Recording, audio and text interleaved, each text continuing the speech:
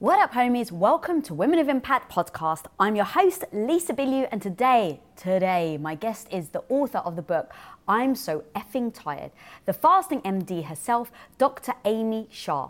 Guys, we're diving deep into why fasting is not the same for women as it is for men, and how we can naturally increase our energy levels, feel better about ourselves, and optimize our monthly cycle. She shares super easy tactics that you can implement into your life, whether you're a fasting freaking pro or a complete newbie. So guys, get absolutely ready. Get out your notebook, get out your pen. I'm telling you, you don't want to miss this one with all the freaking gems she's about to drop. If this did bring you value, please do rate, review, and subscribe and share. Tell all your homies. Let them know that they too can also be a woman of impact. All right.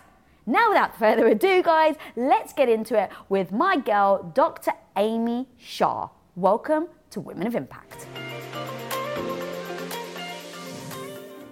What I want to talk to you about is so many people say right now that fasting is just another form of an eating disorder accepted.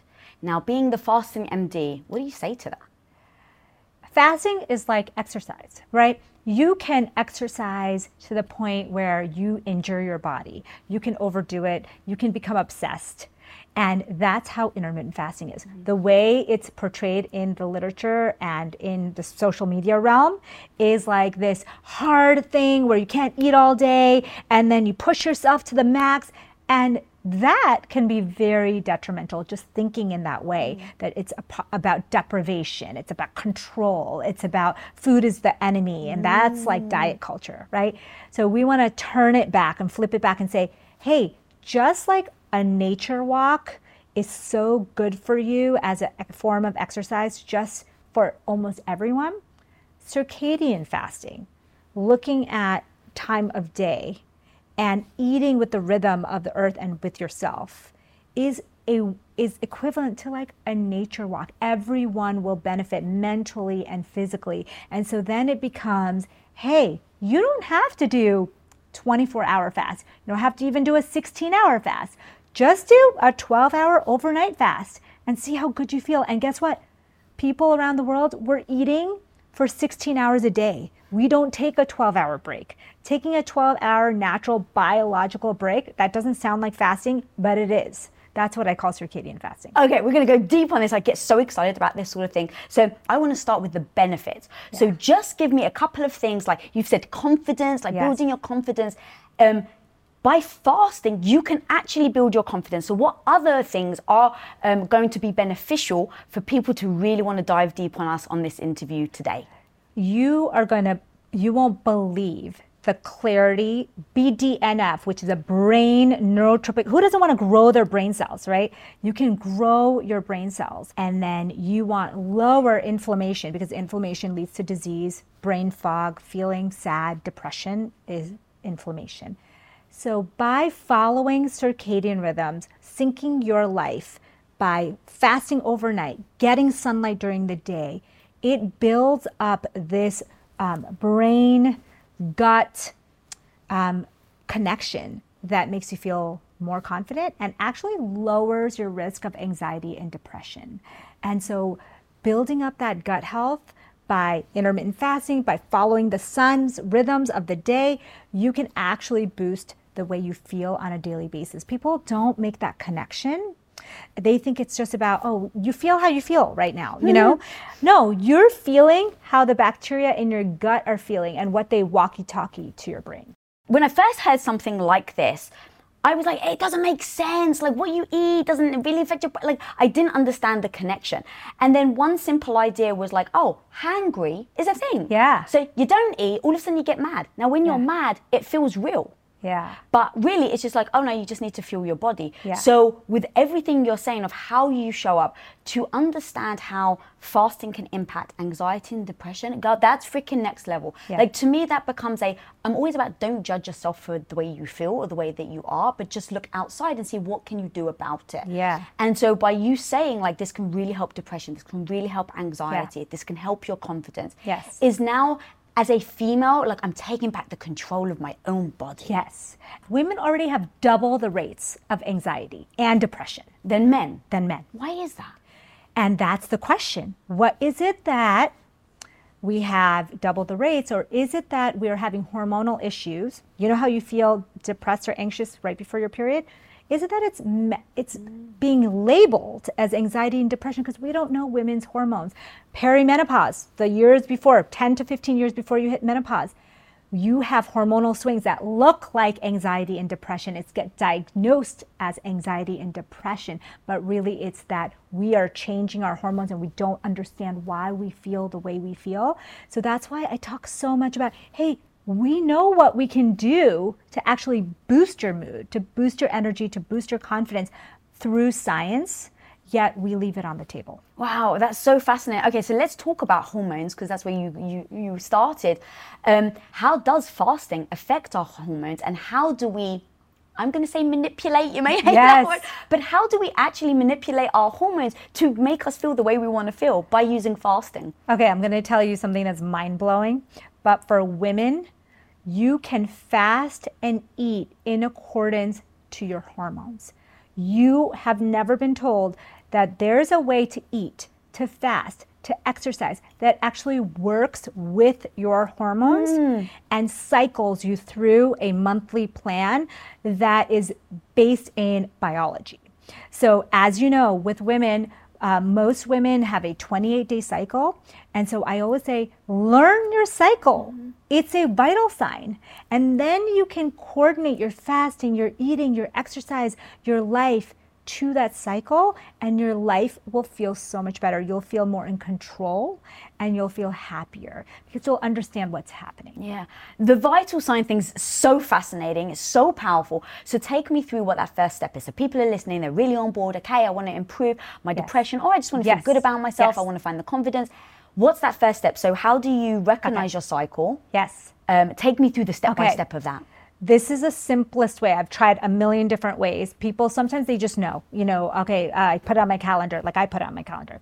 But if you're new to this and you're like, oh, wait, you can control how you feel on a daily basis by learning more about your hormones? Yes. The day of your period, for most women, they're having a period every 28 days, right? The day one of your period, the couple of days before that, you feel like shit. Those couple of days before, you feel like the world is crumbling, you hate your partner, your business sucks, you're never going anywhere in life. And that is not you talking, that is your hormones talking. Your estrogen is really low and your serotonin, the feel-good hormone, is really low. And that's why people reach for the bag of candy. That's why we're eating all the chocolate. That's why we're crying, because our life just feels awful right now. But understand, I'm telling you women, understand that don't make any rash decisions about your life during those couple of days. Don't feel like, oh my God, I might need to go on medications because of this couple of days, or I need to end my relationship. Wait, just wait till day one, day two, probably day 3 of your period, when hormones reset, and watch how you feel. So I tell people those 3 to 5 days before, you don't have to fast. Guess what? You don't have to exercise. You want to concentrate on self-care. So if that means fasting 12 hours, great. If that means going for nature walks instead of your high-intensity workouts, you need to give your body a little reprieve because your hormones have dropped during that, what we call the PMS week. In medical terms, we call it the late luteal phase. So even just learning that one fact will change your life. That late luteal phase, the week before your period, you're going to feel more tired. Your hormones have dropped. You're going to feel like you can't work out and fast as much. And you're going to probably feel like shit. And that's part of it. And is this, everything you're saying, is this the difference then between the idea behind men fasting and then the idea behind women fasting? Is that obviously the men don't have the same rhythm, and so they can almost, do they reboot every day, whereas women is like, it's the 28 days? For example, we have a testosterone spike at the middle of our cycle. So like after the period week, there's one more week, and then day 14, like the middle of our cycle, we get a testosterone spike, which men have all the time. During that time, you might be able to do fasting similar to men. to a man. You may see that, oh, you have a little more capability of. So now we know that there is a hormonal connection between fasting and hormones. But guess what? There's 0 studies in the science that ever looked at it. There's rat studies that are poor studies that don't even, understand. 13 studies in the whole literature. So what we're talking about now is not talked about. Yeah. This is brand new information. You can't just retrofit the information for men, for women. We know that we can't. We actually know, we have proven that there's many conditions across medicine where, for example, a popular sleeping pill called Ambien, it works completely differently in women, metabolized completely differently, affects hormones. You can't just give the same dose or a little bit smaller dose it doesn't work in the same way. And so we can't just assume that men's physiology is going to be the same. It's not. We've proven that. All right, so I love that. So day 14, roughly. So guys, if you're listening, put on your calendar, day 14, this is when I get the spike of testosterone. This is when I have more confidence, more energy. Yes. Break that down for me. You can go harder on your workouts. You'll have more confidence. You're at the peak of your energy, your power. So if you could schedule your life around I love this. The last couple of days before your period, the late luteal phase, don't make big decisions for your business, for your life, for your relationships. And then middle of the cycle, day 14, if you can catch that couple of days, you're going to feel in your power. This is the time to take advantage of it. If you have the option to do something big and confident and bold, that's the time. Okay, I love this because literally you're taking me through a way that I can not judge myself for feeling the way I do, but using it as a way to really, again, like show up or no, not to show up today because you're not going to actually be able to be your full self, even if you want to be. Now that you understand your physiology, you have the power now to control it. Now you can say that I want to be my best self, and here's how I'm going to make that happen by scheduling things the way to empower my biology. You just so beautifully, eloquently in your book talk about how fasting then really does impact your gut. Yeah. And I really want to talk about gut health. A lot of my audience already know that I've been suffering from massive gut health for 6 years, to the point where when it first happened, I couldn't stand up for longer than 5 minutes at a time. My hair was falling out, my nails were brittle, and it took me over a year to even be able to eat more than like 4 or 5 different ingredients. Wow. I was that malnutritioned. And of course the gut health just completely falling apart affected every aspect of my life, from my sleep to how I felt about myself, my confidence, my moods, my relationship, everything. So I really wanted to talk about the importance of gut health. And so if you don't mind taking me through how on earth fasting actually helps with your gut health. Okay, so you're all about radical confidence, right? Yeah, buddy. So your confidence right now, your anxiety level, your happiness, it's coming from your gut. And it is, these bacteria can determine, we know that when you're feeling happy, and if you're always happy, your gut bacteria look different from someone who's always feeling bad. And so it's fascinating to me. So then you think, oh, wait, if gut bacteria have the power to change your mood, they also have the power to change your personality and your confidence levels. You can control this through the gut-brain connection. And this is where, we blow open the world of mental health, because it's not about taking something for your brain anymore. Yes. Okay, so what's the first step? How does somebody use or assess their gut health and then use fasting as a way to improve the gut health so that they can show up to be confident and happy? When, that's the $1 million question, right? So people are designing probiotics or, this and that. What we do know is that increasing the number of gut bacteria and the diversity, we want diverse. We want all different types of bacteria. And right now in our guts is modern people, we have less diverse and less bacteria. I mean, there's a hypothesis that says that the more sterile your gut becomes, the worse the outcomes of health. depression, autoimmune disease, asthma, allergies, food allergies. And so what we do by something like syncing to the sun, circadian fasting, is that we're saying, oh, you know that gut bacteria that live in these bowels, these dark bowels, they have circadian rhythms, and they actually need to live and eat with the sun also. And so it's once you understand that, oh, I have power to grow these bacteria, I can nurture these bacteria. It's crazy to me that we have found that 5,000 years ago, they've been able to sequence gut of people that lived then. Their bacteria were more diverse and they had more. And so we've, of course, come a long way to modern times, and we've done amazing things.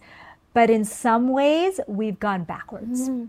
And we have tribes today that still live similar, called the Hadza tribe in Tanzania. They're like hunter-gatherers. They're one of the only places in the world where they still live kind of in the traditional way that we think was present 5,000 years ago. Their guts, yes, they have more diversity. They have more bacteria. What are they doing? They don't eat first thing in the morning, and they don't eat late at night.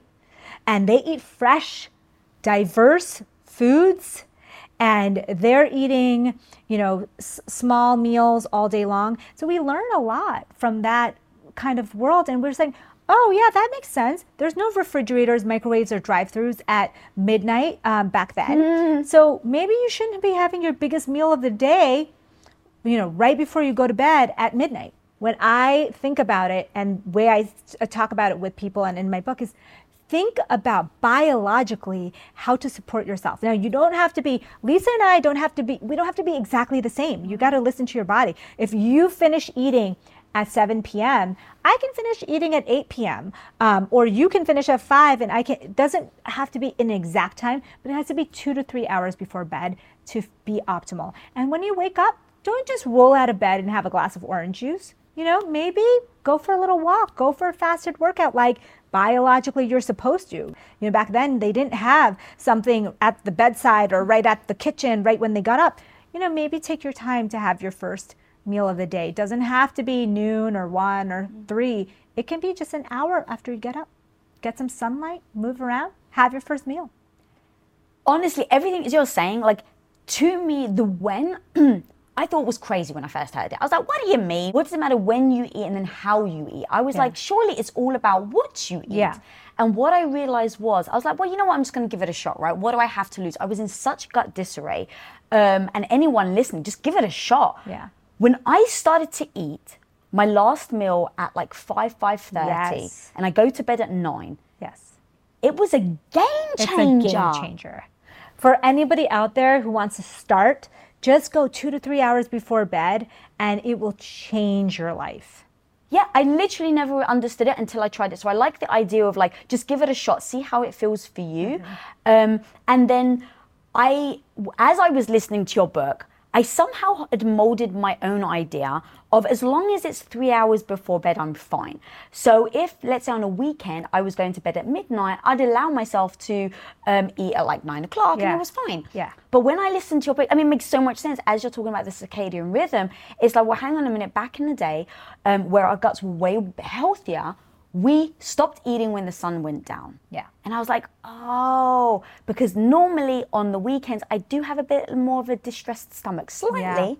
Yeah. But I was like, you're right. I had so locked in my head about it being 3 hours that I didn't combine the 3 hours with the circadian rhythm. The circadian rhythms are everything. 80% of our body's functions depend on circadian rhythms. The 2017 Nobel Prize in Medicine went to these discoveries because we knew about it, but we didn't know how impactful it is for our health.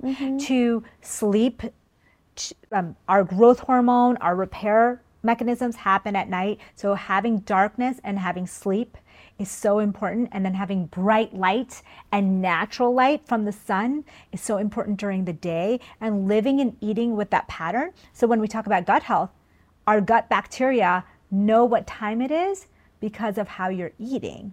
And because they have their own inner clocks, they have a watch. but they also depend on you to give signals. And when you're eating at midnight, you're giving them a signal that it's daytime and they get confused. So you need your gut will improve when you live closer to circadian rhythms, because now they're in sync with you, with the circadian rhythms, with their own clocks. Wow. And one thing I also want to add that you're saying is so freaking powerful, because I've gone through it myself, so many gut issues.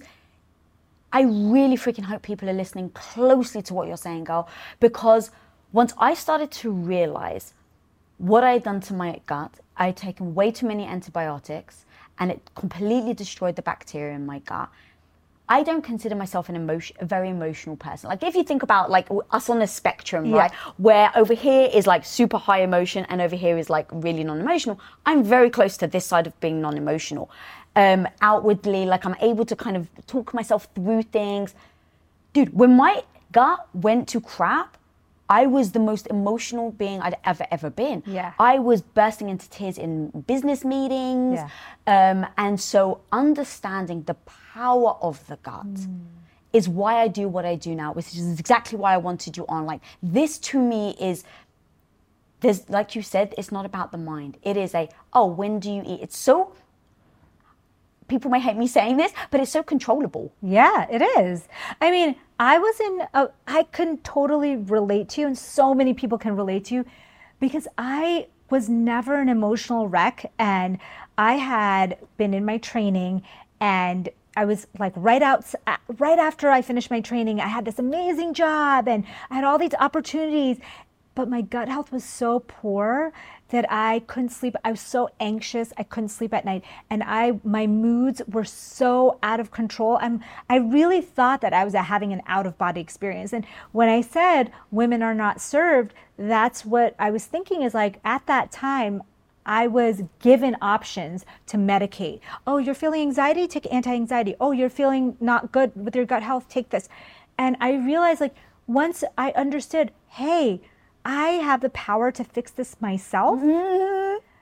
And of course, note, if you need medications, people need medication. It's amazing to take what you need. But at some level, you have to combine that with the power of what you know now to improve your gut health, to improve your mind through that mind-gut connection. And it is controllable. So one of the things I've heard you say is about sanitizing. Yeah. And so for me, because I was getting sick a lot, because I had a bad gut, because I was on antibiotics, I was so worried about getting sick that I started sanitizing more. And then in sanitizing more and taking more antibiotics, I was just getting sicker and sicker and sicker. Yeah. And you talk about in your book, and you've spoken very eloquently about how sanitizing and killing the bacteria is like the modern day thing, but actually it's doing ourselves a detriment. And so since I heard that, I just like almost like don't wash my hands. I mean, obviously I do too because of COVID, but like I sanitize way less now.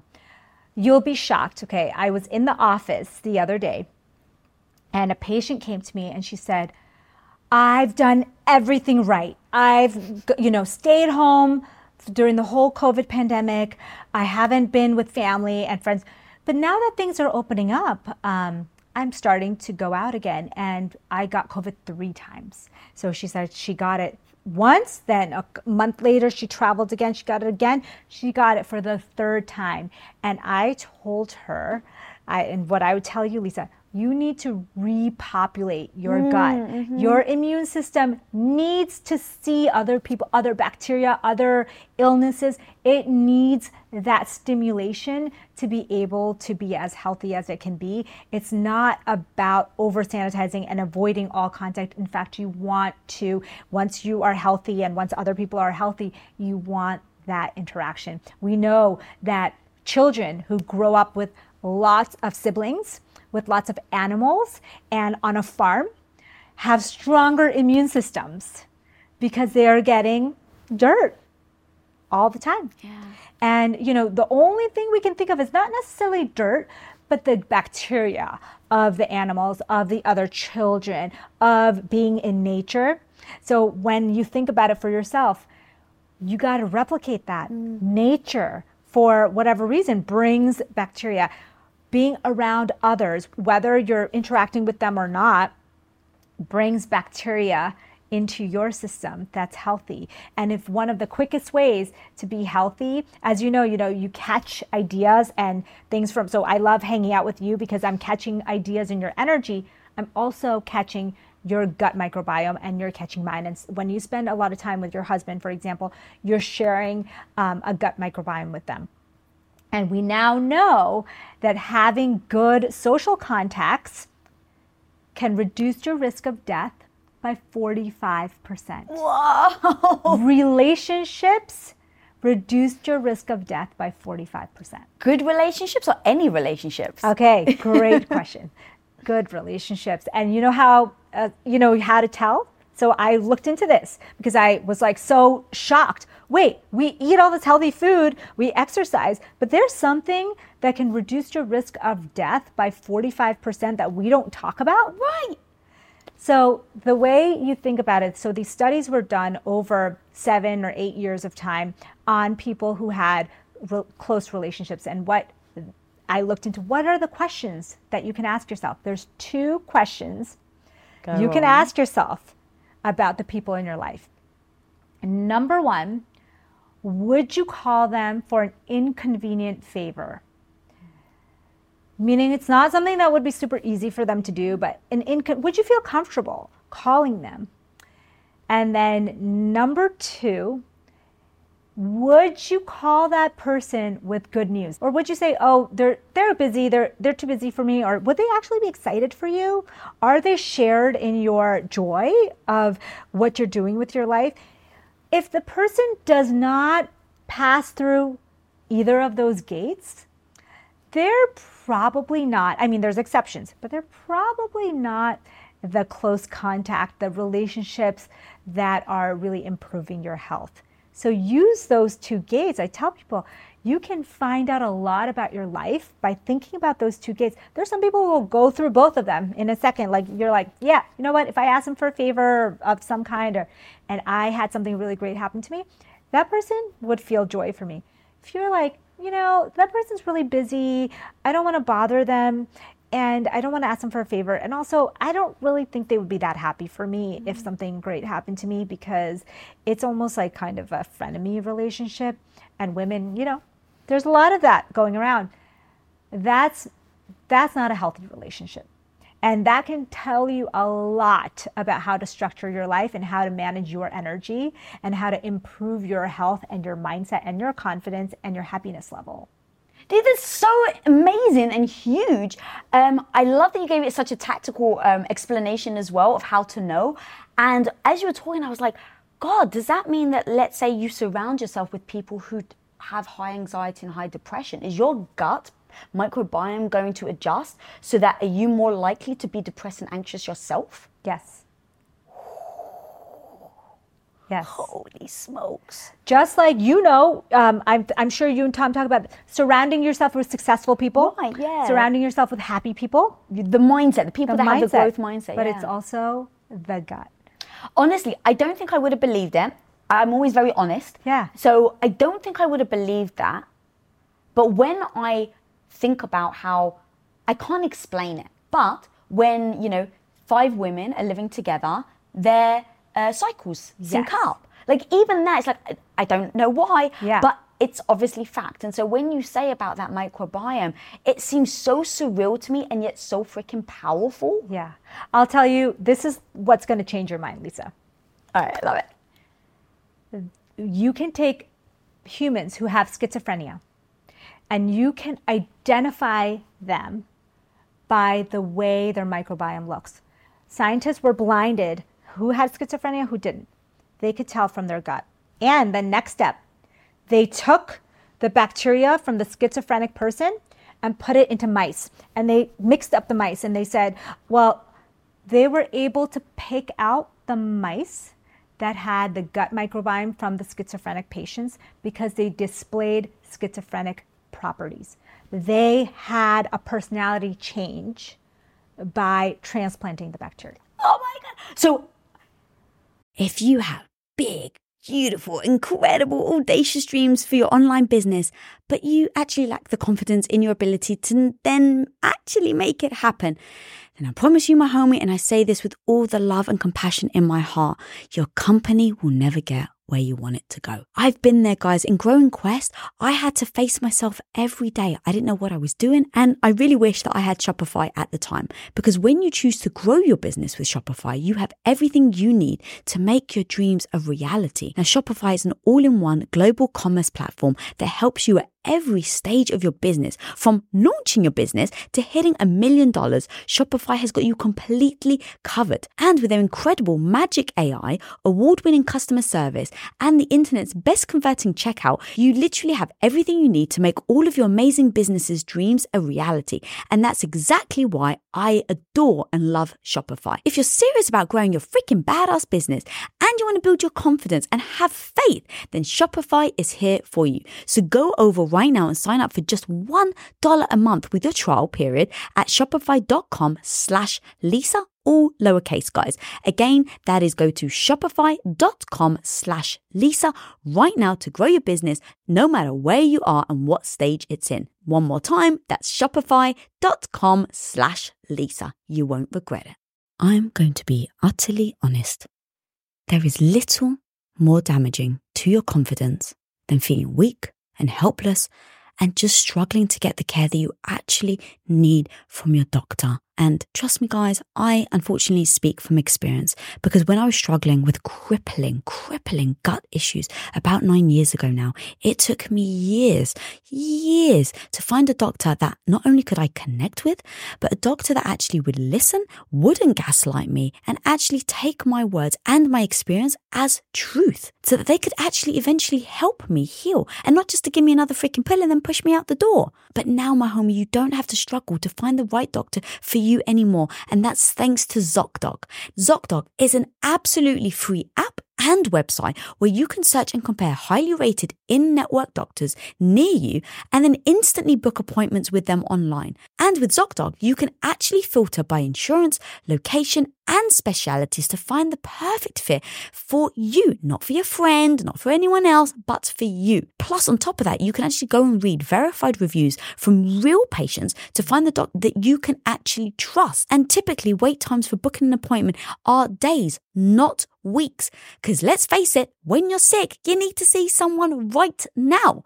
So my homie, I repeat, do not neglect your health.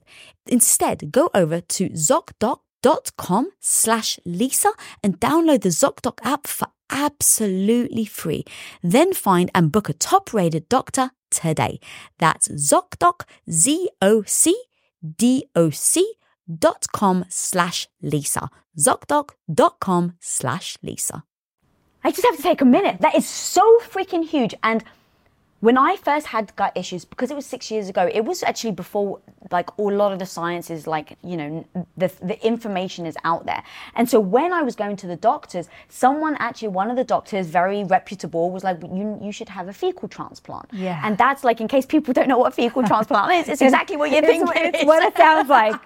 It's exactly what it sounds like. And their thing was, well, look, we take someone healthy fecal matter who eats well, who has like good genetics or whatever, and then we'll put it into you. And what happens is your body adapts and your microbiome will adapt to them. And I was like, that sounds hideous.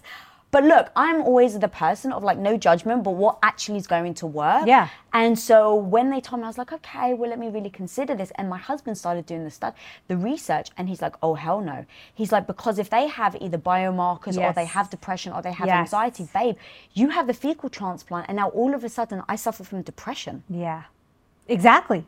You can take their personality, not even just depression, anxiety. You can take their personality traits, they will become a part of you.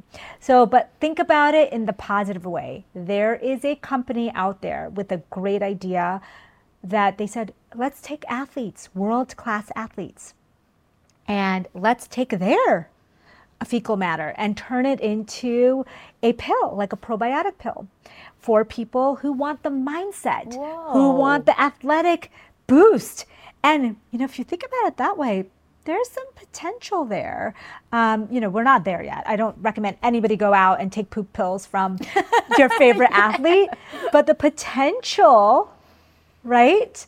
And, you can transfer diseases and you can transfer all kinds of biomarkers, like you said, cancer, there are disease risks. So you don't want to do that, but the potential of how you spending time, you sharing food or just a space with someone can help change your gut health. That's why for women especially, who you surround yourself with becomes you. It becomes your thoughts, it becomes your microbiome, it becomes your energy. And so you need to guard that. And if you don't have boundaries around who you spend your time with, you're going to end up becoming like the person you hate. Ooh, God, because I've always been a fan of who are the people you surround yourself with. And really for me, I always thought about it from a mindset perspective, right? When someone's a Debbie Downer and they're always around you, it starts to weigh on you. And so that I kind of totally understood. But it never freaking dawned on me about your microbiome. And what we were talking about, the fecal matter, to me, that's so powerful because it just highlights the importance of your gut health, right? Yeah. That's what it's kind of saying is that, look, if this can happen, now put that into perspective of the things you're eating, how you're eating, how quickly you're eating, even the speed of eating. Right. And you have to remember that these microbes, like I told you before, I kind of refer to them as little creatures. Yeah. And they're like your army. And they're on a walkie-talkie with your immune system all the time. So for you, when you're trying to decrease your inflammation, you're trying to heal your gut, that communication between the microbes and your immune system is really important. And then they communicate with your brain, they communicate with your hormones. And so all of that energy, focus, happiness, it's all the decisions are being made right then and there. So you have power to control it through food, through when you eat, what time of day you get sunlight, how much nature time, how much movement. Exercise, of course, is an amazing way to boost your gut health. And so there are things we can be doing. Okay, I definitely want to talk about diet and what we can eat. But before we do that, I want to talk about sleep. Yeah. Because as we've already addressed, right, the fasting can really have an impact on your gut health, on your hormones, but really the sleep element as well is so powerful because I have a friend, I'm not going to name her name, but she said to me, I've been sleeping for 3 hours a night for 7 years. I was like, how are you functioning? Yeah. And she was just like, oh, actually, the sleep doesn't bother me. But now, of course, she has massive health issues. Yes. And so I would love for you to help us understand the impact of sleep on how we feel, but then also how fasting can actually help us sleep so we can actually get the sleep benefits. The fasting piece, Lisa, is very easy to understand. When you think about the gut bacteria, they need sleep also. They need to rest. They need repair. So when you're eating at all hours of the night and all hours of the day, they never get that time. So that concept, that's the basic concept of intermittent fasting, is that I'm not telling you to follow any fad or diet. Right. Just think about it as sleep and rest and recovery for your gut bacteria. I love that framing. And sleep is, as you know, one of the biggest ways to help you on your healing journey, mental, physical health, right? That's when all the magic happens, the repair processes happen. We can't be doing everything all day at once. So our genes, our body cells are programmed that when it's night, that's when repair and renewal happens. So you can't just flip your script. You can't just say, oh, forget it, I'm never gonna sleep and I want repair and renewal. No, those cells have a clock and they know there's a time to repair and there's a time to metabolize and be awake. Okay, so that's fundamentally why you need sleep, is because each one of our cells in our body has a clock and needs to flip the switch from metabolism, daily functions, to repair and renewal. So then that makes sense. That's why healing happens. That's why people who sleep, end up feeling happier. That's why their brain is clearer. And that's why, we talk about beauty, natural beauty from inside out. The real beauty sleep is happening. There's a hormone called human growth hormone. People abuse it all the time. Athletes. Yeah. And they want to be younger and they want to be, they want to recover faster. But when you get that natural burst of human growth hormone is 1 hour after going to bed. It's at 11 p.m. for most people. It's the burst. You get a second small burst early in the morning, but the big burst, don't miss your anti-aging window. It is your free dose of HGH. So if I go to bed at 1 a.m., I'm screwed? You're screwed. Wow, I didn't know. You will still get it, but you won't get it in the doses you want to get it. You want to find your natural circadian rhythm. Really, people think that they're night owls, but if you put yourself in a cave, go on a camping trip, really find your natural circadian rhythms when you naturally wake up and when you naturally go, and it's going to be similar for most people. And 1 hour after you go to bed. So I tell women roughly around 11 p.m. is your big natural burst of anti-aging hormone. That's crazy. And so one of the things that my friend said there that I found fascinating, I'd really like to talk about, is that she said that because she was like, I've never eaten healthier. So she was making sure she was getting her vegetables, she was making sure she was getting her protein. But because she was only sleeping for 3 hours and she was under tremendous stress for literally 7 years, she said that she gained so much weight and she can't lose it. And she was like, I don't understand. And I was like, well, what did you do differently? She's like, all I did is shorten how much sleep I got. Can I ask you this? Did she voluntarily shorten her sleep? Yes. And how old is she? In her 40s. Okay. So I knew that because in our 40s, we never get told this. And this happens to the 50% of the population. In our 40s, our hormones are changing. And what happens is that women will have trouble sleeping. They will have trouble with their weight. They'll have trouble with their energy and their emotions, and no one is telling them why. And it is happening to 50% of our, more than 50% now, and no one is supporting these women. There is a 10-year process before menopause that happens, and your people gain weight. They'll gain 30 pounds in 1 year. They won't be able to sleep. They'll find their health is deteriorating, their mental health is deteriorating. And why? Because nobody explained to them what's happening. And let me explain it to you. They're saying it's normal. Oh, it's normal. Yes. Yeah. Oh, you're just getting older. So, you're getting older. What's happening is that our hormones is like a toothpaste tube. As we get into our 40s, for most people, sometimes even 35 and above, that toothpaste, sometimes it's a full squeeze, and sometimes it's a splatter, and sometimes there's nothing that comes out, okay? Because we're at the end of the toothpaste tube. When nothing comes out, or just a splatter comes out, your body's like, oh, wait, we need more estrogen. So they send signals to the brain, hey, we need to get more, but there's not more around. But our fat cells make estrogen, so we can grow those. And we can release more estrogen in response, especially around the belly. And, when our estrogen's low, our serotonin's low, so we feel kind of not great about ourselves. Guess what? Our sleep is disturbed because serotonin and melatonin are so connected. And nobody's telling us, wait, why does some weeks, it almost seems like I'm PMS or I'm in this funk for a whole month. And then the next month you might be fine. No hot flashes, no sleep disturbances, no, your body starts to respond better. And so that's what's happening. Wow. All right. So what can we do about that? Yeah. Well, that is the biggest thing, Lisa, is understanding that. My mom, I remember she went through menopause around the time when I was getting married, that couple of years before this whole perimenopause, and she thought she was going crazy. People said, oh, you're just getting old. You're stressed because your daughter's getting married. This is a problem of, and women from ages of 30s all the way to 50s are feeling like they're going crazy. I mean, that's not fair. We're doing a disservice, right? We want to empower them that, hey, this is what's happening to your body. So if you're noticing you can't sleep, it's because your serotonin's or your melatonin's off.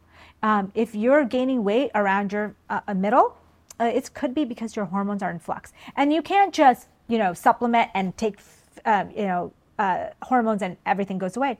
You can do things, though, to support it.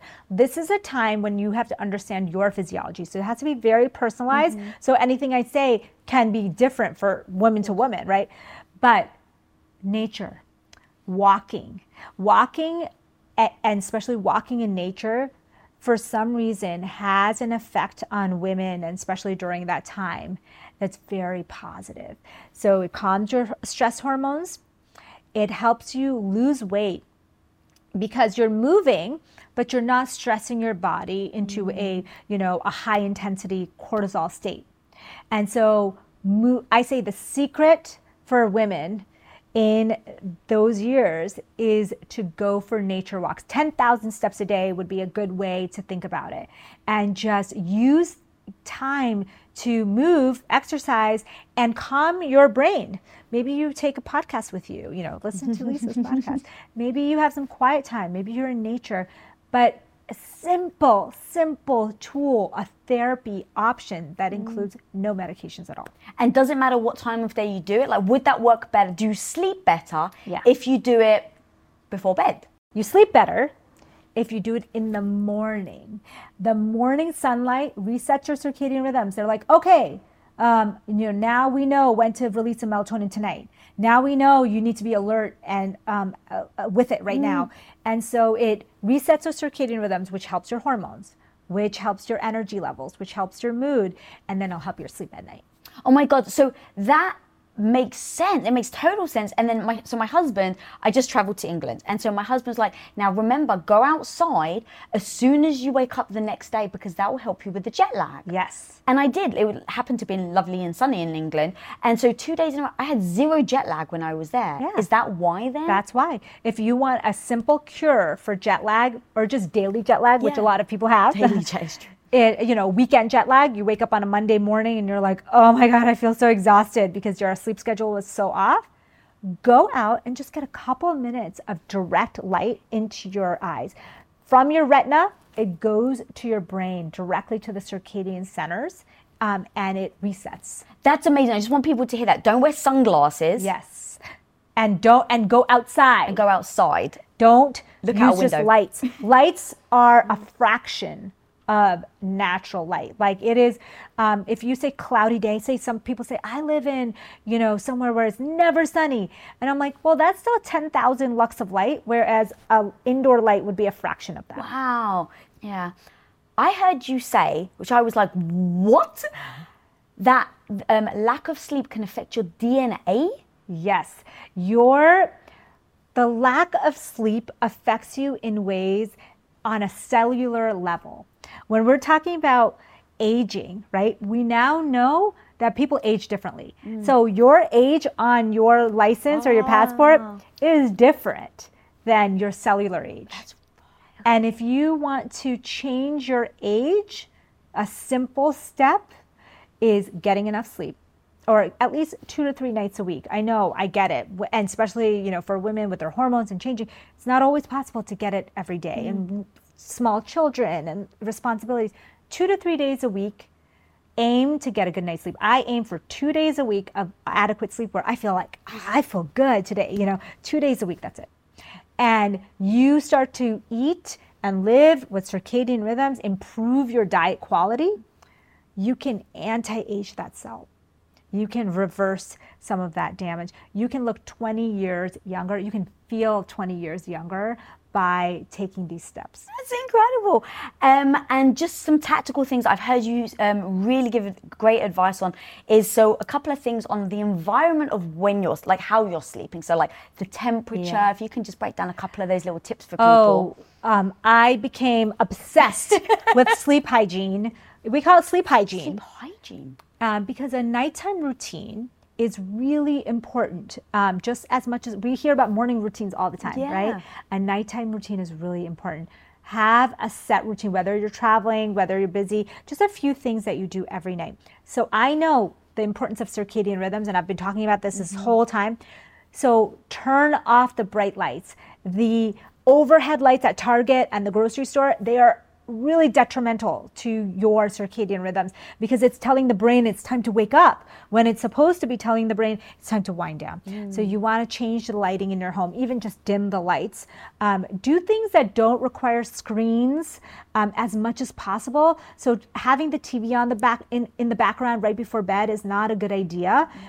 You want to at least guard your body. So when you look at your phone, the bright light, it delays your melatonin. One bout of bright light delays your melatonin by 90 minutes. Whoa! So then you wonder 9-0. 9-0. Jesus. So then you wonder why, people can't sleep in this world, right? We're a world full of screens that have throw light into our eyes, telling our brain, hey, it's danger. There's danger. You can't go to sleep. There's something you need to stay awake for because, if you think about it, how we're wired for those danger signals. So you want to make your room cold. You want to make your room dark. Dim the lights. Try to stay off of phones and computers, even for an hour, 30 minutes, 20 minutes before you go to bed. And that's even hard for most people, right? And make it dark. Even ambient light in the room can be detrimental. So if you can't, wear a face mask to block out the light. Make sure that you're, haven't eaten a huge meal right before you're going to bed. You can use, things like magnesium, melatonin can definitely help, especially when you're traveling and you're trying to reset it. It's a way to kind of help get that reset. Very tiny doses of melatonin, like just 0.5 to 1.5 milligrams, which is a fraction of what most people are taking. And then magnesium to relax the body, that can be really helpful as well. And just having maybe a nighttime routine. I even have, so the chai latte that I make that I was mentioning, that's actually caffeine free and sugar free. So I will even have a half a scoop of that. It keeps you in the fasting state at night before bed. It's a ritual. Then I do my skincare because, it's what do you do when you don't have your screens and the TV and, bright lights? You do a ritual, you do your prayer, you do reading with a dim light, and then you're ready for bed. Okay, I love this because going back to what you said earlier about how we can feel younger, more energized. So sleep being such a big part of this. Do blue blockers work in the same thing? Can I just wear blue blockers and still watch television? I think that what happens is blue blockers, they don't block all the harmful light, and people just then blast themselves with light and just wear blue blockers thinking that that's an adequate way. What I suggest instead, even better, is turn off the TVs first, dim the lights at the same time as you turn off the TV, and then right before you go to bed, turn off the phone. And maybe it just means 20 to 30 minutes while you do your nighttime routine. Maybe it's just 15 minutes. But learn not to be looking at a bright screen. You can, now iPhones, you can put... That's what the next question I was going to ask. Yeah, can you put night? Yeah. And you want to do that on your computers. You want to do that on all your screens. But really you want to get into the habit of living more in sync with your circadian rhythms, because that's going to improve your mindset, the way you feel on a daily basis, in addition to helping you look and feel younger. And so why does temperature make a difference when you sleep? So the thing that makes you fall asleep is a 1 degree drop in your core body temperature. Ooh. So how do you get there the fastest? Some people take a hot shower, because then your body temperature can drop, or cold. Oh, you take hot so that when you get out, it drops. Cold or hot, or alternate between, because you want that core body temperature to drop. And by making your room cold, by, having an environment that helps your body drop that core body temperature. And guess what? Goes back to women and hormones again. Guess why women, can't sleep? They're getting a hot flash, their core body temperature rises, wakes them up in the middle of sleep, and then they're in a situation where they feel exhausted in the morning. Also, I'll tell you something that's mind-blowing. Women's circadian rhythms are slightly different from men's. It's slightly off by 6 minutes, shorter. And so what happens is you might naturally need a little more sleep to reset those circadian rhythms. And so that explains to me a lot of my physiology, because I do need more sleep than my partner. And I'm like, why is that? And it's many of my female friends. And it's because we think that it's based in circadian rhythms. Oh my God. All right, I want to talk about inflammation now, because in tying that to the types of food that we should be eating, I know that that's something that a lot of people are going to be super interested in, going back to the control element of like, at least I know, right? If I eat this sugary thing, if I eat this cake, then I at least know how I'm going to feel. And because I've had so many gut issues, I'm so aware of what food's going to impact me in which way. So I know when I eat sugar, I'm actually going to feel way more groggy, way more tired. I have to eat it early in the day because it actually bothers my stomach than if I ate something healthy later on in the day. And so the inflammation part is a thing that I didn't understand until I had the gut issue. So if you can actually explain to me what the detriment is to having inflammation in your body, and then how fasting and then what we eat can impact that. This is the $1 million question. It can unpack so much, because inflammation is not just in your stomach. Inflammation is in your brain, depression. It is in your body, the way you feel. It's obesity, diabetes. All of these things are linked to inflammation. So inflammation is total body health. And that's where we're going wrong in this world.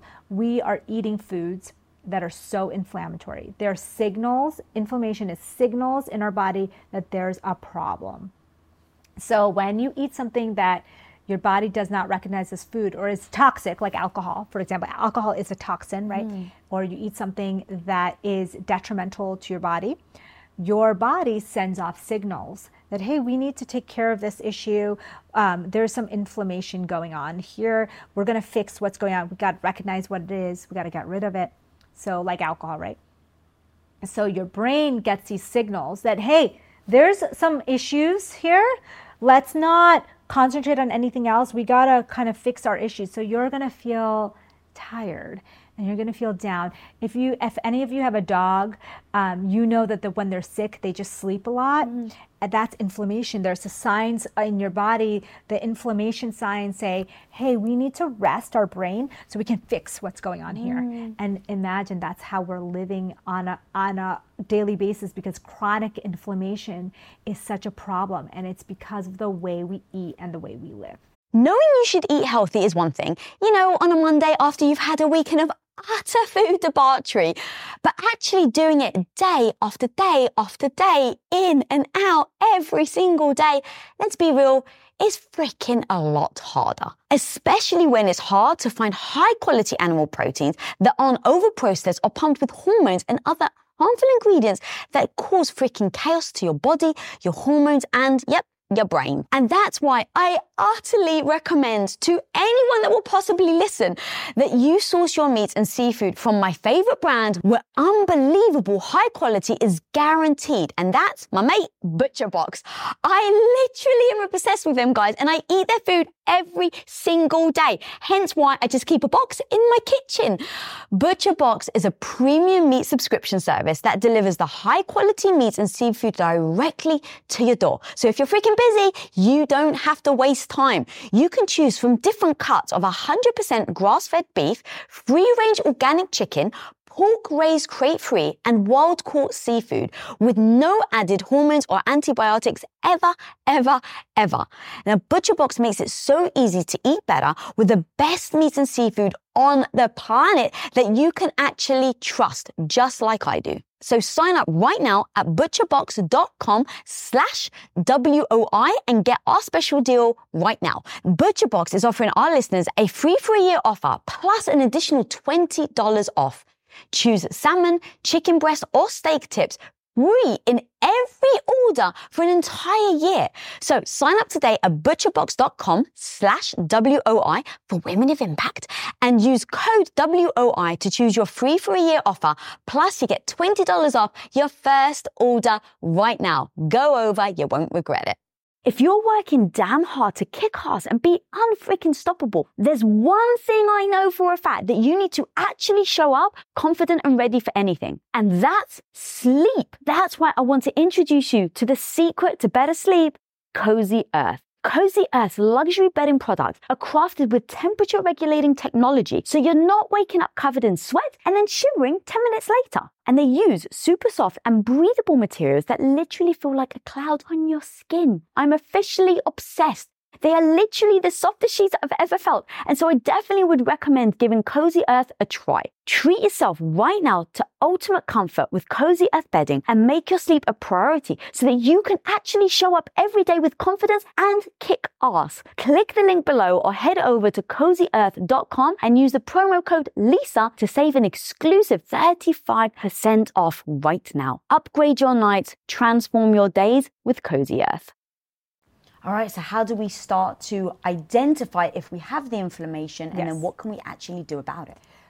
I can guarantee you that every single one of us has some level of inflammation, and that's good, right? When you hurt your foot, you want the inflammatory signals, you want it to get swollen, you want it to send signals to your brain that it's painful because that's normal. That's a normal process. It's saying fix it. Fix it. Right. It's a sign, right? But when we're eating foods all the time, that's what I want to emphasize to people. You don't need to be 100% organic, sugar-free, gluten-free, dairy-free, and perfect.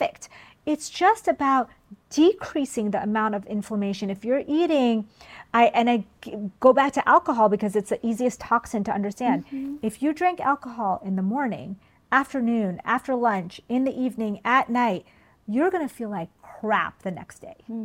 Your body's not going to be able to handle that much toxin in that little time. And that's what we're doing with our food. We're eating sugar, emulsifiers, toxic chemicals in our food morning, afternoon, after lunch, as a snack, as a drink at night, right before bed. And then you expect our body to be able to clear all that by the next day. Ooh, that's so strong. And I remember when I started having the gut issues, obviously there was just foods I couldn't eat. So then as I started to rebuild my gut and started to introduce things, it was like night and day. The second I drink alcohol, the next day, guaranteed, the next day, I wake up with joint pain. Yeah, that's inflammation. Right. And so now thinking though that it's, for me, I so recognize it because I've gone so long without it. And because now I don't drink very often, if I do, my body immediately, like I can feel the difference. Yeah. But I think about the people that don't realize that they're in utter, like permanent inflammation state with the foods that they're eating. I posted something, Lisa, that said, until you experience an alcohol-free, a toxic food, a toxic person-free life, until you experience that, you don't know what you're missing. So do a detox of your friends, of your environment, of the food that you eat, of the alcohol and the thoughts and just see how you feel. And it doesn't mean you have to be perfect all the time. It doesn't mean you have to live like that, but at least you know what it feels like to feel good. So how does fasting help with the inflammation? Fasting is it has been proven to reduce inflammation in the body. There are very few things that are proven to reduce inflammation of the body. It's nutrition, it's fasting, it's circadian rhythms. The three things that I talk about, they lower inflammation. So we have these inflammation markers we can check in the blood, like TNF alpha and CRP. These are just markers that show is our body in an inflammatory state or not, and these go down when you fast. So even Ramadan fasting, the Muslim holy month where they're doing daytime fasting, which is really the opposite of circadian rhythm, but it's just giving your body a break from food. Even in those studies, they were found that even then it brings down inflammation. So it's not just it's not just the sleeping and the eating and the circadian rhythms. There's something about fasting itself that's anti-inflammatory. And even if it happens to be during the day, it's better than not fasting at all. That's so fascinating. Yeah. It's like we're meant to give our body a break. And I just think of it as those little guys in our gut that need some rest. They need to relax. They can't be eating in the car, before. I mean, think about it. When I was in training, when I was in residency training and I was so stressed out and tired, I was eating or drinking something almost every moment of the day until right before bed, because I was tired and I needed a coffee, then I needed Starbucks, then I needed a snack, then I needed candy, and that's, if you talk to most people, that's very typical. So what's the link then between stress and people eating? Oh yeah, so stress, our cortisol, our stress hormones, one of them is cortisol, our main one, is a signal to our brain of danger, right? So digestion is slowed because it's like, hey, we're in a dangerous state. We need quick energy, right? In case we have to run away from some animal, and we can't digest kind of heavy foods. So you'll notice that when you're stressed, people can't digest things. They'll have GI trouble with foods, dairy and gluten and fiber, even vegetables, and they'll say, I can't eat these foods. And when they deal with the stress and they bring down their cortisol levels, their digestion starts working again. They're able to add those foods back. But it feels counterintuitive then, because so many people that I know, I don't know about you, that when they stress, the first thing they do is eat. And then the first thing they do is eat sugar. Yes, because you want quick energy when you're stressed. Oh. Your body is thinking you're going to need to run away from an animal. So you don't want to take something that's slow digesting. You want something that's immediately going to give you that hit. So when you're stressed, you reach for the coffee, you reach for the sugar, and you reach for the quick hits of energy. And that's why when you're stressed, you gain weight, because you're skipping all the healthy foods for quick fixes because your body's thinking it's in danger mode. And it would rather have that than, and know that it's a slow digestion. So do those two almost like kind of go in hand, where it's like, okay, you're stressed, you reach for the sugar because you need that quick energy, and your digestion's slowed, so now it actually doesn't absorb or digest the food, and so you end up gaining weight even more. Yes, exactly. Ooh. Like a double whammy. Yeah. And so you reach for things that are like, you are not going to reach for salad or slow digesting. Your body just knows that, hey, that's not going to give us the quick energy that we need, and we don't have the power to digest that.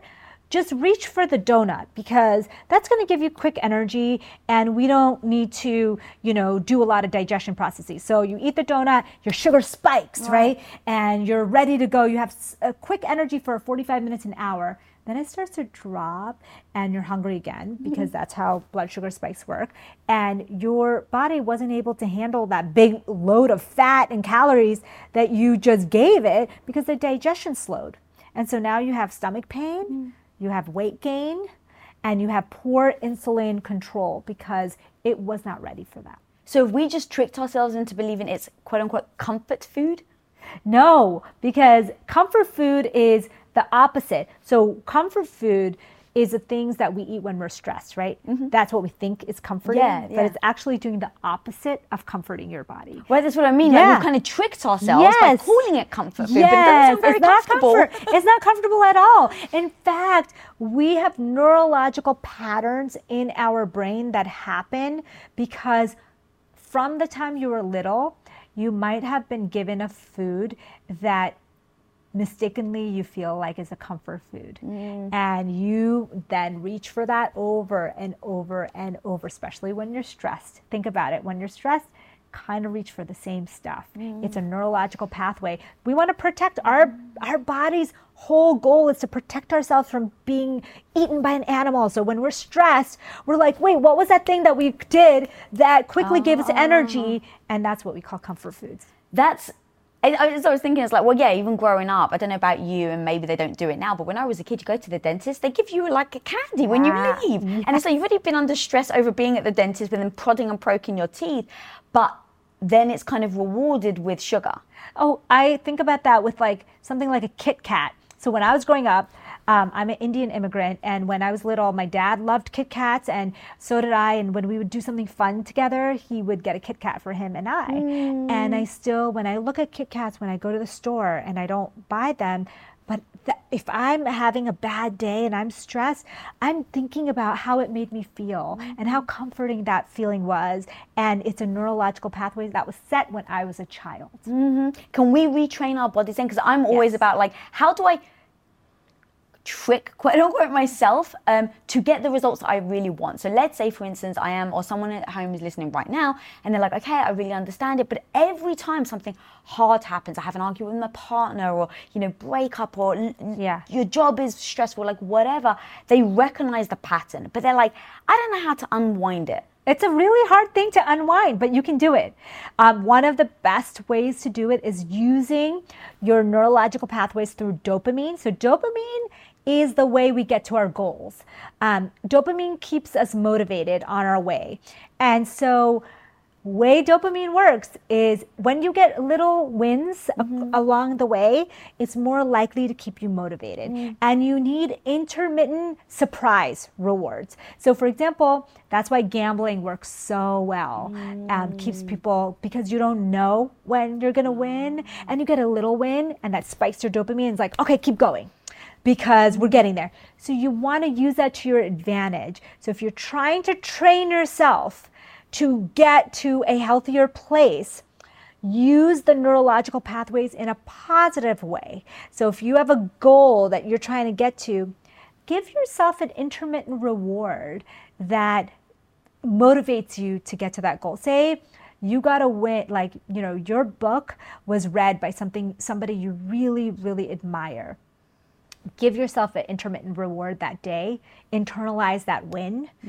That will that'll spike your dopamine and keep you on your path to impacting more, to creating more, to your final goal. And you can do that with food. You can do that in aspects of your life. When you have a little win that's surprising or that's just random, celebrate it when it's on the path to something positive. And so when you're eating healthy and you feel good, and you finish a workout and you feel good, reward yourself. Internalize that celebration as, this is helping me on my way to changing my neural pathways. And does it matter if you reward yourself with like a big hunk of cake? You want to use rewards that are going to get you closer to your goal. Right. So if you're somebody, if you choose a healthy snack, right? Or maybe you buy yourself a new workout outfit, which unfortunately is my way to reward myself on my health goals. And so you get a new outfit and you feel good about it and you've rewarded it, and it has to be intermittent and it has to be almost like a surprise. Like, you don't want it to happen every Wednesday. You want it to happen intermittently. And so that's why I say time it with a little win. Think about a little win that you had and reward yourself and make it regular but random. So would you advise that same thing with intermittent fasting? Because I've actually heard you say, like, I'm very much, you tell me to do it, okay, I'm gonna do it. Yes. Right? But like sometimes being that restricted or that hardcore actually doesn't serve us. Yes. And so what do you suggest where people are listening right now and like, okay, I want to do intermittent fasting, but maybe they're not able to sustain it on a daily basis? Yeah. What's the advice there? When I first started intermittent fasting, I wanted to be A+ student because I'm South Asian. We have to be A+ students, right? So I did 16 hours, and then the next day I did 16 hours. This is day one, right? Yeah. And the third day, day 3, I was like, I'm exhausted. I'm hungry. My sleep is poor. What the hell am I doing? And then I realized, wait a second, it's like running 20 miles on your first day and then running 20 miles on your second day and then running, you know what I mean? So you have to start with 12 hours. Then maybe the next day you push yourself, like I call it a push fast. You try 13 or 14 hours, but then you go back to 12 hours the next day. And then maybe you take a day off. Like, you really need to train. It's a training for your metabolism. It's not going to happen easily, because when I explain to you how Americans eat, we're used to the sugar spikes and then sugar drops, and then we need to eat again. So the first time you try intermittent fasting, you're probably going to feel that sugar drop and be like, oh my God, I'm dying. I'm jittery. I'm going to need something. That's your blood sugar dropping because you're so used to those spikes and those peaks and valleys. I always tell women, hey, how do you know when you've gone too far? Is do this check-in, okay?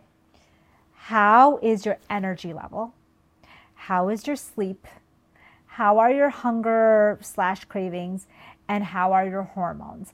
And those things can tell you if you're on the right track in anything, fasting, any kind of intervention, nutritional change. How is it affecting your own body? Personalize it to yourself, because you can say 12 hours is great for someone, but hard for someone else. 14 hours is easy for someone, but really hard for another person. You check in with yourself to know. Yeah, my husband can easily do like 18 hours. I find the 14 to 16 is like me too. the beauty spot for 14 to 16, 14 to me is the beauty spot. And now I was talking to people on social media that I've been really trying to tighten my nutrition. And when I do that, I eat an early dinner, and then I'm only able to fast like 12 to 13 hours, because if I stop eating at 6, then in the morning I get up at 6 and I can do a fasted workout for an hour, but then I'm ready to eat because I tightened up on my nutrition, I'm tightening up on my sleep. And so you might notice as you go through different phases of your life, nutritional patterns, you can move from 12 hours, 13 hours, 14 hours, 15 hours, and back and forth depending on your activity level, when you stop your eating, because when you stop eating early in the evening, it's hard to stay fasted in the morning. And just for people at home, I want to make sure that they hear the difference between, because some people do say, right, but you're still starving yourself. And is the key, the assessment that you just said, see how your energy is, see how your sleep is, because if you're starving yourself, the likelihood is your energy is very low, your hunger is obviously very high, your concentration's low, things like that. Yeah, exactly. The difference between a diet and a lifestyle is that the diet leaves you depleted of energy, your hormones are crashing, you are feeling like you're craving all these foods, your sleep is disturbed. That is a toxic diet. When you know you're on the right path, you'll feel clearer, more energy. You'll have better sleep, better hunger, control of your hunger and cravings, and you will feel more in control of your emotions. That's when you know you're on the right path. And is it that you're still eating the same calories or the same amount of food, you're just condensing that time frame? Exactly. So when you people eat 30% of their calories after dark, like after 8 p.m. Wow. So when you naturally do that, when you naturally cut out that late night snacking, you are going to eat less calories. And so that's why there's studies that show, hey, you can't just intermittent fast your way to weight loss. You have to also change the quality of your food. So because what happens is sometimes, especially when you have altered physiology, so we know that people in America, or especially people who have a disease of metabolism like diabetes, obesity, their hunger hormones are off. And often, even if you're intermittent fasting, you can eat more calories in the time, even though naturally, if when your metabolism is working properly, you wouldn't. But so that's why people had said to me, oh, but there's a study that shows that you don't get weight loss just by decreasing your amount of hours. And they did it on metabolically challenged people. And they did it because, I always joke, like Americans, we can out-eat anybody in any time frame. You give us, food, unlimited food, and we'll eat it even if it's in a 1 hour time frame. So you can't just rely on that for weight loss. But that's not really the goal anymore. That's what I was going to ask you, because if people fast too long, you then get really hungry and you become ravenous. And when you're ravenous, you just eat whatever. You eat whatever. And I think that your body doesn't recognize, right, that you're full. Like it's in 30 minutes that you need to do. So all of this, I think, is rather confusing for a lot of people because they may try to do it as a fat loss thing, but they kind of cram everything in and they're not quite doing it right. Is that?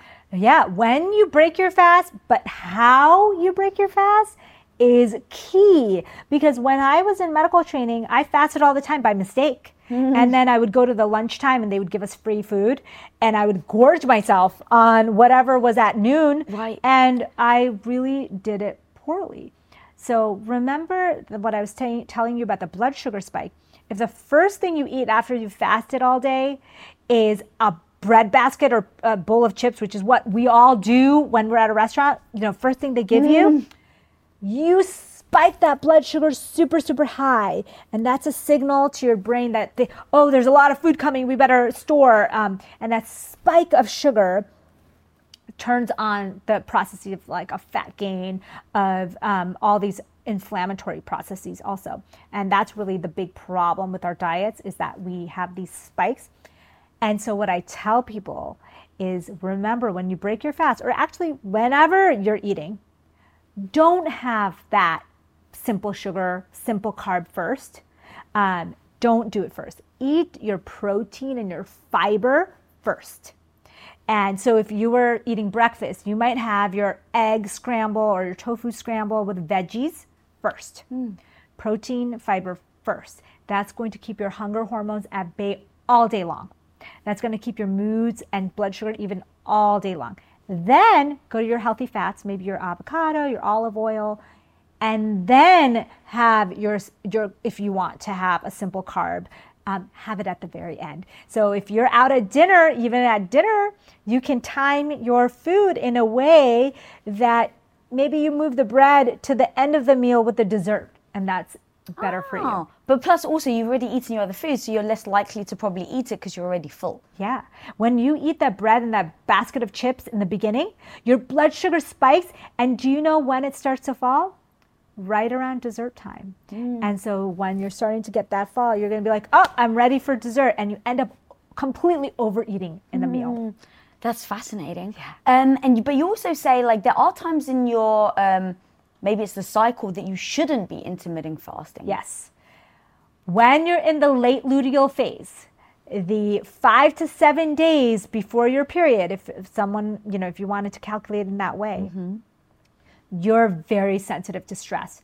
Your hormones have bottomed out. Your body's ready to release, getting ready to release the lining. It is not a good time to do stressful activities. The way exercise and intermittent fasting works is it's a stress, a good stress, or hormetic stress. We call it a hormone stressor. And if you try to do it all, your crazy exercise, your crazy intermittent fasting schedule, your stressful life, that's too much stress for your body to handle at that time. So is there certain foods then that so if you're like, okay, these are my, because I love everything you're saying. Like, I'm so freaking tired. I can literally, really hoping people are home right now, getting out their calendar. They're making marks. They're like, right, this is when I need to go hard. This is when I'm going to run the marathon. This is when I'm going to ask for that promotion. This is when I'm going to ease up. When you ask for that promotion, when you go for it, you got to time that in your favor. Because women need to win. We want women to win in this world, and you have the power to do that, and you give it your best shot at certain times of your cycle. Okay, I love this. So is there certain foods you should eat in certain times of your cycle? Because you spoke about so beautifully, again, you're very tactful, I love it, on like what to eat in the day, right? You just broke that down great. Like, definitely don't start with sugar, which is interesting because I'm sure so many people throw sugar in their coffee in the morning. Yes.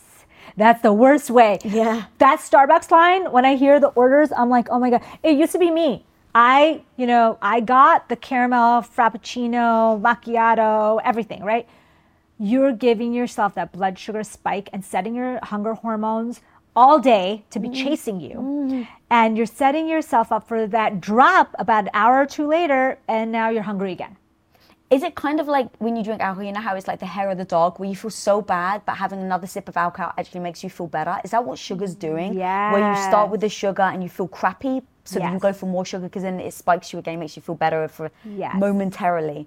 So you're going through these spikes, and then these valleys, and you go for another spike. And what it ends up doing is your moods then depend on your ingestion of sugar, because then you're going to be like, I feel hangry right now, but that's your blood sugar dropping. And when you're constantly in that cycle, you need it to keep your energy and mood up. And so people are constantly eating every hour or 2 hours to keep that blood sugar spiked.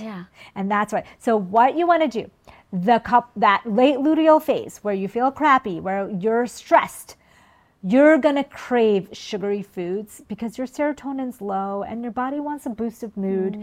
And what really boosts your mood really quickly, a sugary snack, right? But this is also the time where your hormones are not working for you when it comes to metabolism. So the exact time that you crave the cake and the cookies is the time you shouldn't really be eating it. Of course it For is. your metabolism. So what you do is pick high fiber foods that give you that boost. Like this is a time where oatmeal or sweet potato, they have good carbohydrate. I mean, they're carbohydrates. Carbohydrates are not good or bad. So it's full of fiber and it gives you that serotonin boost that you want without really giving you that blood sugar spike and that metabolism hit that comes with a big candy bar or piece of cake. And so choose things with high fiber. Maybe you eat a big salad and then you have your chocolate. And you know, and I have my chocolate. I mean, have your chocolate. Please have your chocolate. Please have your desserts. Don't deprive yourself of foods that you love, but do it in a way that supports your biology.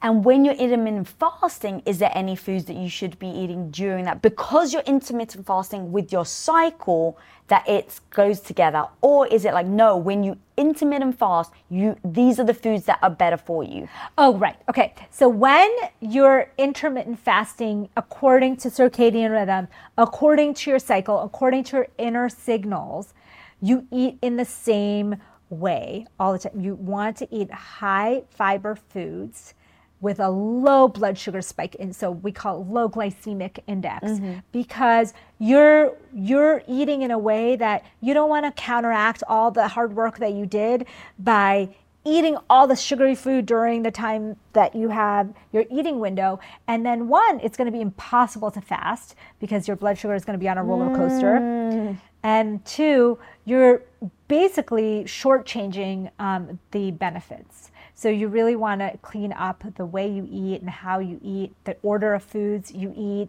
and sync it with your cycle. So like that week before your period, you're going to naturally crave more carbohydrate-rich foods. But you can do that in a way that supports your biology and not feel deprived, like, oh, I want to have something, you know, like comforting, but I can't because, it's you're trying to restrict yourself. That's what I was going to ask, is the restriction as well that I think can mess with a lot of people's minds. Yes. I used to, when I had a very unhealthy relationship with food before my gut, that's why I had ended up having gut issues. Yeah. I was the person that's like, okay, I've heard that eating 6 meals a day is the best thing to do. And so I was having small meals, but I was told, like carbs are bad and fat is bad. So I ended up being on like this rabid starvation where I was basically just on protein. Yeah. And so of course I was starving all the time. Yeah. But I wouldn't allow myself to eat. If I told myself I was going to eat at 2 p.m., and it was 1:58 and I was starving, I would wait till 2 p.m. Yeah. So that obviously was a very unhealthy habit, a very unhealthy mindset. So that is one of my concerns with intermittent fasting. 100%. I used to have an app that would help me track how long I was fasting for. And I realized, I've just swapped one unhealthy behavior with another unhealthy behavior. Yes. And white knuckling, I always say that is a bad sign. If you're white, you want to go to bed not full. And so you might be like, I could have a snack right now, but I'm not going to. But if you're like starving and white knuckling, you can't fall asleep, that's a sign that you need something, and it's okay to break your fast or have something small. Like I always say, have yourself a 45 to 50 calorie snack that's high in fat because you don't want to break your fast. Protein and carbs break that fast. And see how you feel. If you're still starving, just eat. Don't want to white knuckle it. You want to have a positive relationship with food. Women in this world, we have such a negative relationship with food. Food is not good or bad, and off limits foods. And women come to me and they say, but corn is bad. Oh, but gluten is bad. But dairy is bad. And you're left with nothing to eat. And then you end up with a very poor relationship, a mental health issue. And so I think that that's the bigger societal issue, is like really to break down that relationship with food. And biggest thing that I did is I focus on strength. How much energy, how much strength do I feel? And that helps you develop. It's not about being skinny and smaller. Like in my upbringing, in my culture, in women culture, we're told we got to be smaller and we have to be tiny and we got to retract and we have to, stay kind of folded. And I think that if you keep in your mind that you want to get stronger and you want your energy to get bigger, then you start to lose that restriction and that poor relationship with food and just with society in general. Like I remember, I will tell this story. I was at Columbia doing my immunology fellowship, and we would have these big roundtable meetings where all the fellows, which we call them fellows, would sit around the table. And I wouldn't take a seat at the table because it was all men. It was all males, and nobody who was like me or looked like me or acted like. I would sit in the back, and I would try to melt into the chair, into the background, because I didn't want anyone to notice me. Not because I didn't have anything to say. I had lots of things and ideas to say. But culture had taught me that, I'm supposed to be small and meek and quiet. And I think that's what happens with food. Like we restrict because we want to be smaller. And no, it's about getting stronger, getting louder, and getting in tune with your convictions. And when you start to do that, your relationship with food, with society changes. Dude, that's so freaking powerful, because I went for 20 years, 25 years, 30 years maybe, with a very unhealthy relationship with food. And it comes from childhood, seeing my mum very much calorie restrict. And so I had a very unhealthy relationship with food. And the way that I broke it, was my gut just fell apart. And I was like, oh, I've done this to myself. Yeah. This is 20 years of treating my body like it didn't matter. And so that was a big wake-up call for me. But to pivot the mindset and the unhealthy way of thinking about food is exactly what you just said, because I said to myself, this isn't going to, if I have this mindset on food for the rest of my life, I'm going to die early, I'm going to be unhappy, and I'm not going to enjoy life. And so I recognized why I needed to change. Yeah. And then it was, but how do I change? Because there's one thing to tell people, well, just make sure you don't eat this. There's a whole other thing when all your whole history of mindset and belief and habit come into play. And so the strength part, girl, I'm so glad you said that. I trashed the scale. That was number one. And every day I just asked myself, how do I feel? Yeah. And do that check-in. People who are watching or listening, do the check-in. Do the energy, hunger, craving, sleep, hormonal check-in, and say, how do I feel today with what I'm doing with my life? And if you feel good, that means your exercise, your fasting, your eating, your life is on the right track. Yeah. Oh man, I could talk to you forever. Honestly, you are fantastic. Your book, I'm So Effing Tired, has literally, when I read it, it was such a beautiful blueprint that I think everyone needs to go and get, so that they can really be the freaking heroes of their own life. Take the control back, earn the confidence, and then really be able to show up to be the person they want to be. Yeah. So where can they find you? Where can they find the book and all the amazing things you're doing? I love it. Thank you. So I'm at amymdwellness.com. That's my website. That's the hub. I'm at FastingMD on Instagram. I'm at Amy Shah MD on LinkedIn and Twitter. And my book is called I'm So Effing Tired. And, it was chosen to be one of the top 5 business books of 2021 because it's about business. Everything. It's not just about health. It's about mindset. It's about how to live your life in the best way, because we're all burned out. We're all tired, and we all need solutions. Hell yeah. Guys, this literally is a total blueprint of everything we've been talking about for you to step in and be the hero of your own life. So go check it out. If you're not following me, follow me at Lisa Bilyeu. And guys, if this episode brought you value, please do like and subscribe and tell your mates to come check out this episode in particular, so they can also be freaking confident, like this woman here has put in this book with all the gems. So please go follow her, get the book, and until next time, guys, be the hero of your own life. Peace.